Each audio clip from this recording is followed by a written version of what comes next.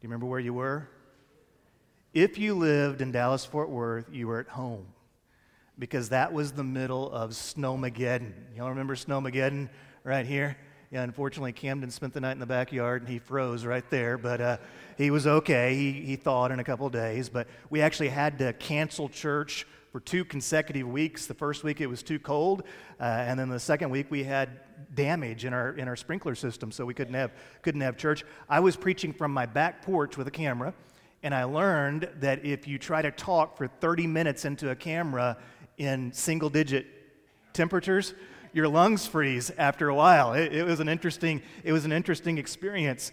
But one of the things that made that week so difficult. How many of you guys were in DFW during that week? And you remember? Okay, so most of us. One of the things that made that week so difficult was the feeling of being stuck.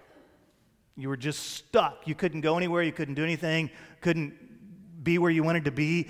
And especially since we had been stuck at home so much for like 2 years during the pandemic. And so of all the people that have ever lived in human history, this generation has a affiliation with the idea of what it means to be stuck.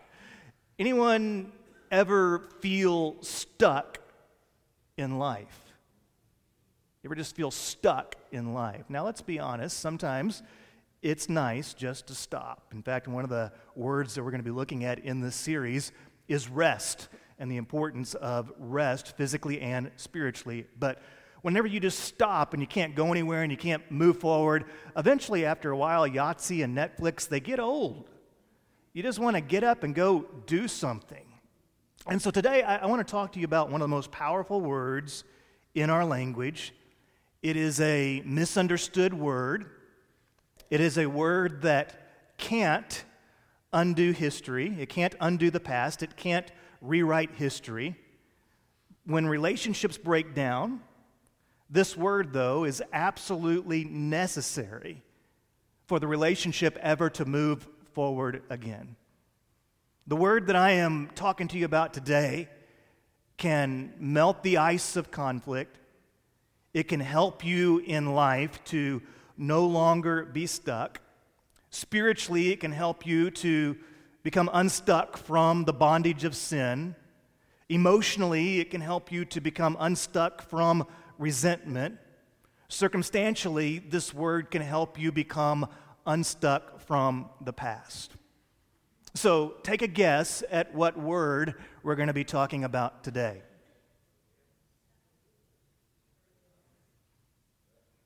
I hear a few little murmurs, not mumbers, murmurs out there. I hear some slumbering too. Wake up the person next to you at this point. The word that we're talking about today is forgiveness.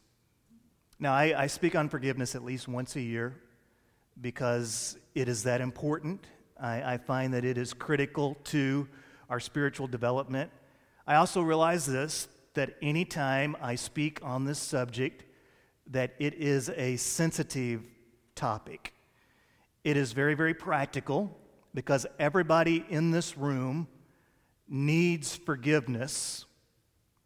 We have said something, done something, harbored attitudes.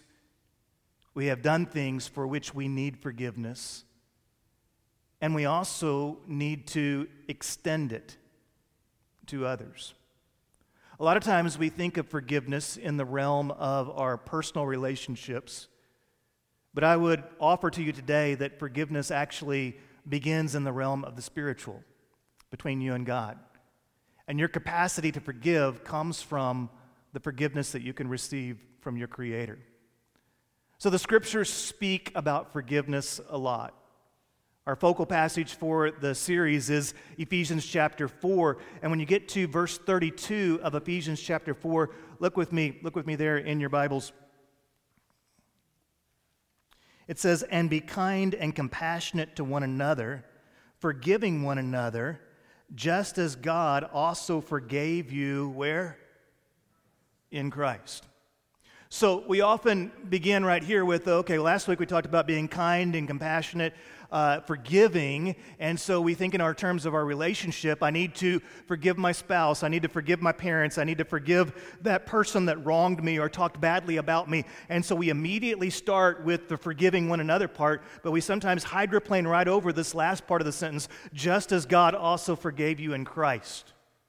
Because that is the model. Whenever you understand that as a person you have been forgiven by God in Christ, and you understand that you personally have received a forgiveness that you did not earn or deserve, that then empowers you to be able to live with a forgiving spirit towards others. I want to challenge you today to live forgiven. Let's look at some other passages of Scripture that talk about forgiveness. In Mark chapter 11 and verse 25, here's what the Bible says, "And whenever you stand praying, if you have anything against anyone, forgive him, so that your Father in heaven will also forgive you your wrongdoing." So again, we have this idea that because I have been forgiven by my Heavenly Father in heaven of my own personal wrongdoing, I don't want to harbor anger and bitterness and hostility and hold on to the past about things that people have done to me. And there's another layer to Mark chapter 11 that we need to wrap our minds around, and it is this.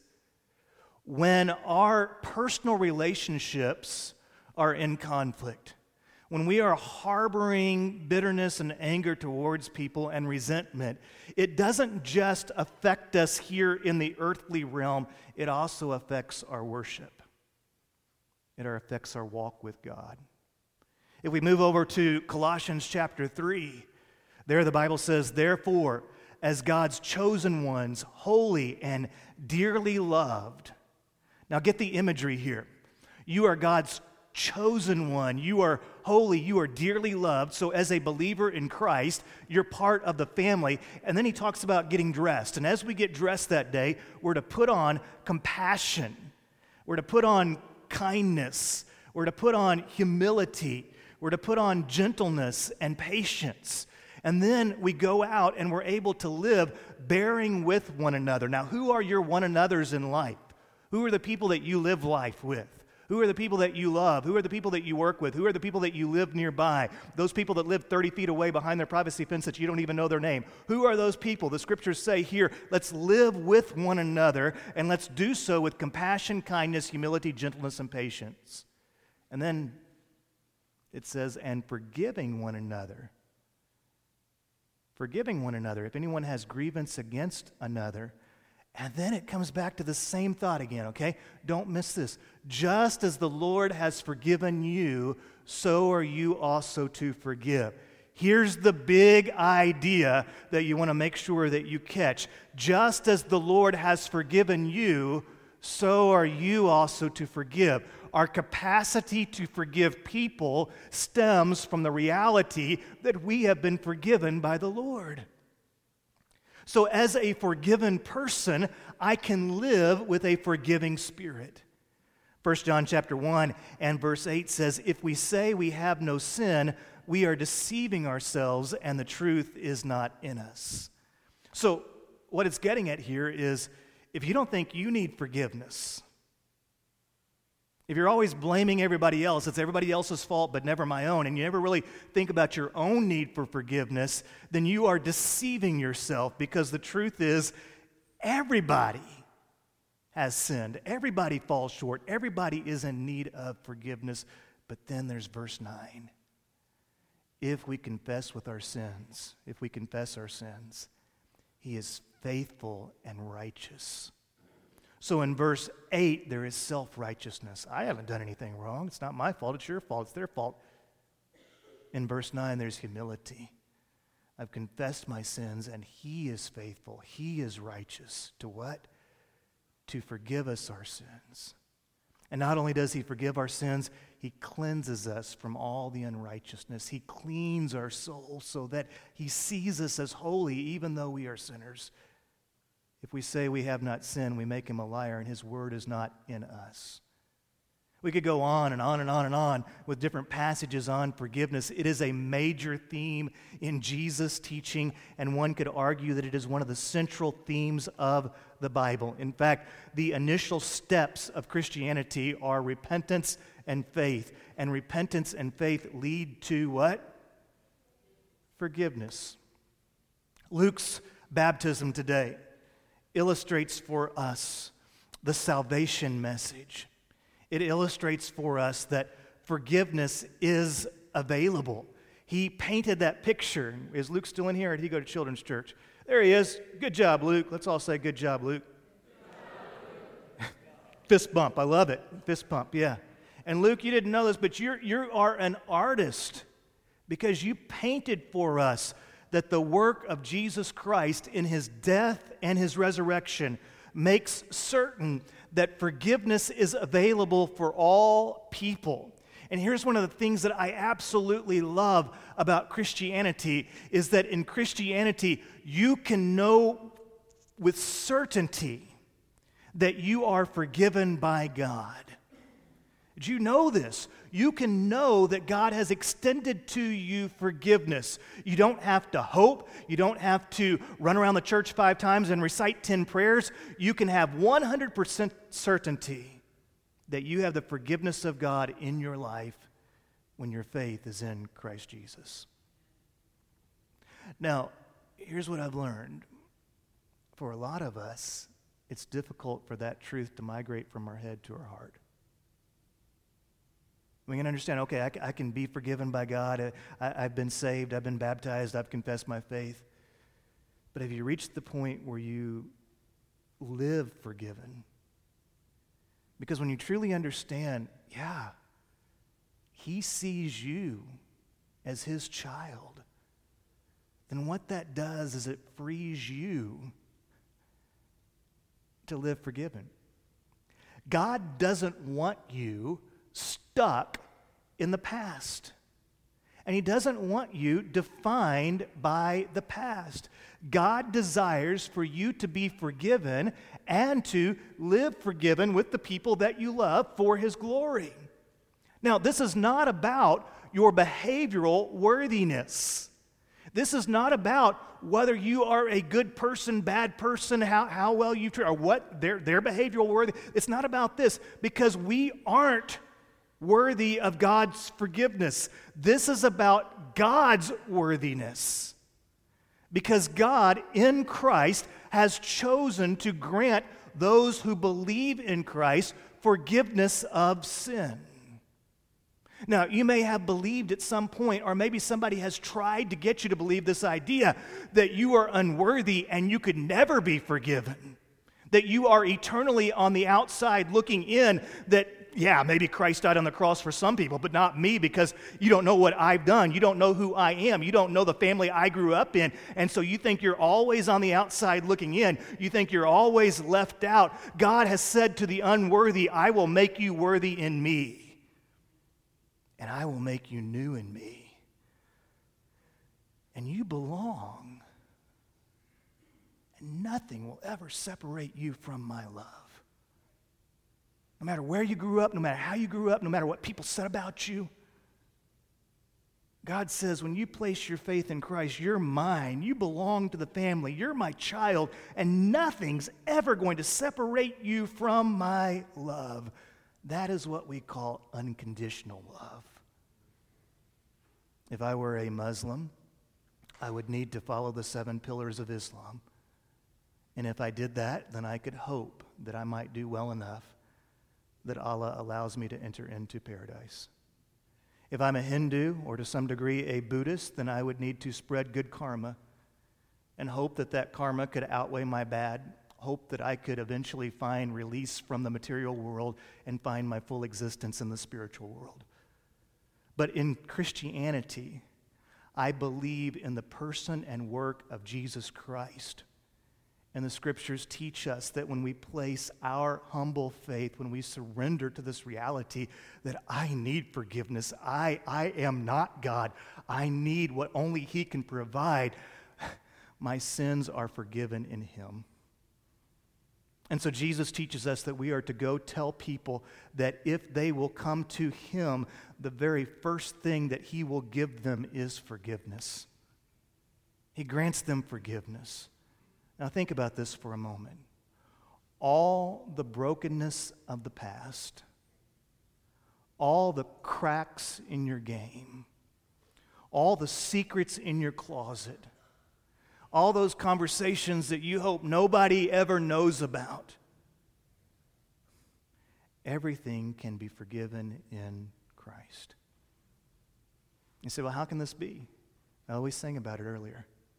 John 3:16. If you know it, say it with me. For God so loved the world that he gave his only begotten Son. Am I moving too fast? That whosoever believes in him shall not perish, but have everlasting life. I threw out a little King James on you there, didn't I? The message of forgiveness is meant to flow into our lives. God, motivated by his love, sent his Son to live a life that you and I could never live, so that whoever believes in him, and you can place your name in that word, that you can put it right in that slot, so that if Brian believes in him, so that Pam believes in him, so if Leslie believes in him, they shall not perish, but they shall have everlasting life. And that forgiveness that we receive from Christ then flows into our relationships. I love the passage in Matthew chapter 18 and verse 21. Matthew 18:21, onto the pages of Scripture, approaches Simon Peter. And anytime Simon Peter was involved, there was always some excitement. And so Peter pops onto the scene and he approaches Jesus. And he says, Lord, how many times must I forgive my brother or sister who sins against me? As many as 7 times? And Jesus responds back to him, I tell you, not as many as 7, but 70 times 7. So here's my in-between-the-lines take on this. I think Peter was upset with somebody. Somebody had been doing something that they shouldn't have been doing. Somebody had been spreading a little gossip about Peter. Somebody had been saying something that annoyed him. And so he was at his limit, and he comes to Jesus, and he's like, Jesus, how many times do I need to forgive this guy? How many times? Now, Jewish law required that you forgive somebody 3 times. That'd be kind of cool, wouldn't it? 3 strikes and you're out. You know? Say something, strike 1. Okay. Fall asleep, middle of the sermon, strike 2, right there. You know, you're out of here. You know, that kind of thing, right? That's what Jewish law said. Peter, being generous, says, Lord, you know, I know you're about grace. Should I forgive him 7 times? And Jesus turns around and says, no, 70 times 7. Thanks, I appreciate it. Yeah. I knew it, okay, but yeah, I knew it. Anyway, I think I knew it. 490, right? Yeah, okay, yeah. So 490 times. Now, some of y'all are getting your spiral notebook out right now. Frank, hand me the spiral notebook. I'm going to put everybody's name on a page. And I'm going to carry this with me. And anytime somebody messes up, I'm going to make a mark. And whenever they get to 490, I'm going to just rip the page out and throw it away, right? That's how some of our minds work. But here's what Jesus is getting at here. We're supposed to live with a spirit of forgiveness. We're supposed to be forgiving people. Now, where does our capacity to do this come from? Remember the verses that we looked at? Your capacity to be a forgiving person comes from the fact that you are a forgiven person by God. Now, this is where forgiveness becomes sensitive, because we have a lot of misunderstandings about what forgiveness is and what it is not. And so let's go through these 4 false ideas that people often have about forgiveness. Number 1, that you need to feel like forgiving before you can really forgive. That's a false idea about forgiveness. Someone does me wrong. Forgiveness is sometimes the last thing that I feel like doing. I don't feel like forgiving. I don't feel like, I think I just want to sit in my anger for a while. And so sometimes we have this idea that before I can forgive somebody, I need to feel it. And once I reach that point where I feel it, then maybe I can forgive. But forgiveness does not mean that you feel like forgiving. Secondly, I think we can hear some voices up there in the booth right now, guys, so you shall be aware of that up there. Secondly, forgiveness means forgetting. Now, ideally, when there's a conflict of some sort and you're trying to make reconciliation, we try to forgive and forget. In an ideal situation, forgive and forget, you've heard that before, right? Sometimes the hurt runs really deep. Sometimes the conflict has lasted for a long time. Sometimes there may even have been some trust violations, legal violations. Sometimes maybe it's not even wise to totally forget, because there have been violations of such that to forget might not be exercising the responsibility that has been entrusted to you, or it just might not be wise. I could think of a situation that if someone were to do something to one of my children, and then they come and ask forgiveness, we can reach that point of forgiveness, but I still have a responsibility to protect my children, do I not? So it's possible to extend the spirit of forgiveness while allowing space and time for trust to be rebuilt. Now let me rewind the DVR on that. Okay, here we go. It is possible to extend the spirit of forgiveness while allowing space and time for trust to be rebuilt. So what you're doing is you're no longer living with the anger, you're no longer harboring the bitterness, you're laying down the weapons, you're laying down the blame. We're not going to throw stones at each other, we're no longer going to just rehash the past. We're not going to live in the spirit of anger, we're going to live in the spirit of forgiveness.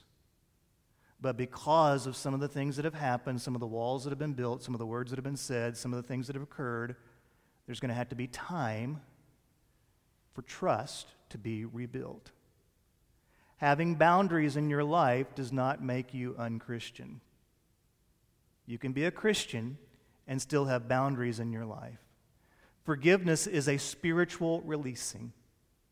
At its core, it's saying, I'm no longer going to house the roots of bitterness in my soul towards another person. I'm going to recognize that God has forgiven me in Christ, and I'm going to ask for the ability not to live in the past, not to live in the hurt, but to release that anger. And I'm going to give what has happened over to God. And in some cases, giving what has happened over to God means that we have to recognize and trust the authority structures that He has set up. It is not your role to bring retribution. Sometimes you say, well, it just doesn't seem fair. They continue on with their life, and they continue doing things, and they continue hurting people. I can't do anything about it. There's times where forgiveness is parallel, or it reveals, I should say, how much you trust God. Okay, I'm going to take this situation, I'm going to turn it over to God, and I'm going to let Him deal with it. And He'll deal with the person in His time and His way. Now, ideally, forgiveness fully restores the relationship. And there are so many things that they're just not that big of a deal. Okay? Just say, I'm sorry, right? Do you ever do that with your kids? All right, man, please, just say I'm sorry and let's move on, right? And ideally, forgiveness fully restores the relationship. But there are times where you can forgive, but it's wise to maintain some boundaries. And there's times where you can forgive, but it's going to take some time for the trust to be rebuilt and for the relationship to be restored. A third misgiving about forgiveness is that forgiveness excuses another person's sin. Forgiveness is not the same thing as saying what you did was okay. And forgiveness may not remove the consequences for what has happened. Now, we see this a lot in parenting. Again, I have small children. I have one small child left, but my oldest went to homecoming last night. Yeah. I don't know how I feel about that. I'm processing, okay? She had a date, too. Yeah. Oh, I know. He's a good kid. Anyway, yeah. Oh, he is, yeah. Forgiveness is not the same thing. Okay, so your child has done something they shouldn't. And you go through the conversation, and they say, I'm sorry. And you make them say, I'm sorry. And you reach that point where they've apologized. And then you tell them, you're still grounded from electronics for 2 weeks. But Mom, I said I'm sorry. Shouldn't that be, right? Anybody ever gone through that? Yeah, I've gone through it before. Forgiveness, it was good that they said I'm sorry, but there still is consequences for what has happened. And in the situation of parenting, you have a responsibility for the well-being of that human. And you have to teach them right and wrong, and you have to teach them that life has consequences. You don't have to do that in an abusive way. You should never do it in an abusive way. But you're trying to train them up in the way that they should go. Here's a fourth misgiving about forgiveness. That forgiveness requires a guarantee that someone won't do the same wrong thing again. A guarantee. I'll forgive you, but how do I know that you won't do this again? You don't. You don't. Back in my prime, I played football for Keller Junior High School. I was on the Keller High School 8th grade football team. And we had this drill that the coach did. D-Mac, you're going to have to explain this to me. I don't understand this drill, but he would have us get down in a plank position like this, and then we would kick our feet. And then he would, I can't do it anymore, I don't think, because I'm elderly, but he would move the football this way, and we would turn that way, and then he'd move the football that way, and we would turn that way, all the while in that plank position, kicking our feet. And there was this guy named Doak who was really big, and he was next to me. And as we were turning, I was turning faster than he was, and he swung his arm around like this as he turned, and he popped me in the nose. So I'm in the moment, I'm in football mode, and I'm gushing blood out my nose. I mean, face is covered in blood, Doak's bloody, blood's flying everywhere every time we flip, but I don't care because I'm in the midst of the football drill. But then afterwards, it really hurt. I mean, it hurt a lot. You ever been hurt? I didn't want to do the drill next to Doak anymore. Hey, buddy, you go over there, I'll go over here. If you've ever been hurt, it's natural for you to want to keep your distance. Why? Because you don't want to get hurt again. Have people ever hurt you? Have people ever rejected you? Have people ever shamed you? It's easy for us to get to this point where we start just keeping our distance. And then we had this thing called the pandemic where we learned that we could engage with the whole world without leaving our couch. And it's now created this society where we can just keep our distance and keep our distance and keep our distance and keep our distance. But let me just say, to have deep, loving relationships in life, you have to take the risk of love. You have to put yourself out there. You have to be willing to connect with other people. There are no guarantees in love.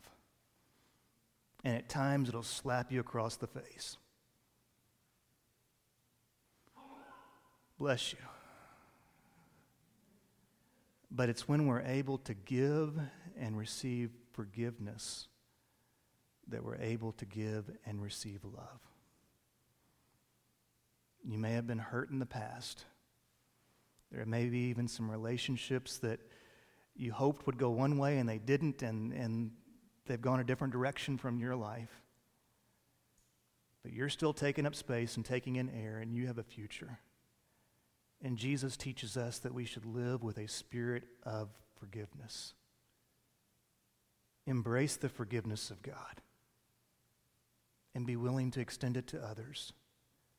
And live with that 70 times 7 spirit. Just live with the spirit of forgiveness. Now let me ask you this question, and then I'll be done. What is it? What is it that happened in your past that needs to be forgiven in your present? What is it that you're carrying with you that makes you angry, that isolates you, that keeps you from engaging and causes you just to let your mind grow numb? What is it that you're still carrying with you that causes you to compensate with that addiction, with that mindset? What is it? Don't get stuck in the past. Keep moving forward. God has blessings for you today. And there's so many times that God is bringing good into your life today, but we don't see it because there's no room for the blessings of God of today because we're still holding on to the past.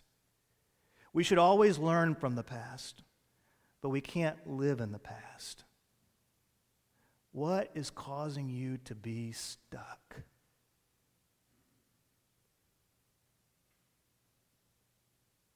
Forgiveness. Releasing that anger and allowing God to help you to move forward, to love again, to laugh again, to enjoy life, and to love people deeply. And in some cases, just let go. Let go of what happened. Let it drift away. Would you guys be so kind as to bow your heads with me, please? And so the band's going to come and lead us in worship. And this is a time where you can do some business with God. If there's never been a time in your life where you've trusted in Christ as Savior and Lord, make this your moment. Just right where you are, just call out to God. There's no magical set of words to pray. It's about you giving your heart to God. You might say something like this: Father, I'm a sinner, and today I bring my heart before you and I ask for your forgiveness. And I am placing my trust in Jesus Christ. If this is your moment of surrender, we call that your day of salvation. And so I want to encourage you to make this moment public by telling somebody that you know that walks with the Lord. I would love to know it. I'll be here at the front during this next song. I'll be here after the service. I would love it if you shared with me that today you came to know Christ as Lord and Savior. Now, many of you in the room today, you know Christ as Savior. You're born again. Let me ask you a couple questions. Number one, have you really ever allowed yourself to feel forgiven? Do you realize this? It's forgiven in Christ. That you're not rejected, you're not on the outside, you're not isolated, that you are forgiven and loved in Christ, that you belong to His church, that you belong to Jesus forever and ever and ever, and what has happened in the past, what is happening today, and what might happen in the anxiety-riddled future is forgiven in Christ because of what He did for you on the cross. And it's possible that you just might need to put that forgiveness on and wear it. Now let me ask this question as well. What is it? What is it that has you stuck? That you just haven't been able to get past? You haven't been able to move forward with? It may take some time. It may be a process of releasing it. You may even need to go to counseling. You may even have to go to this over and over again in prayer. But let me encourage you right now in this moment to take whatever it was and just release it to God. Ask God to help you to no longer live with that anger, to no longer live with that resentment. Would you ask God to help you to live forgiven?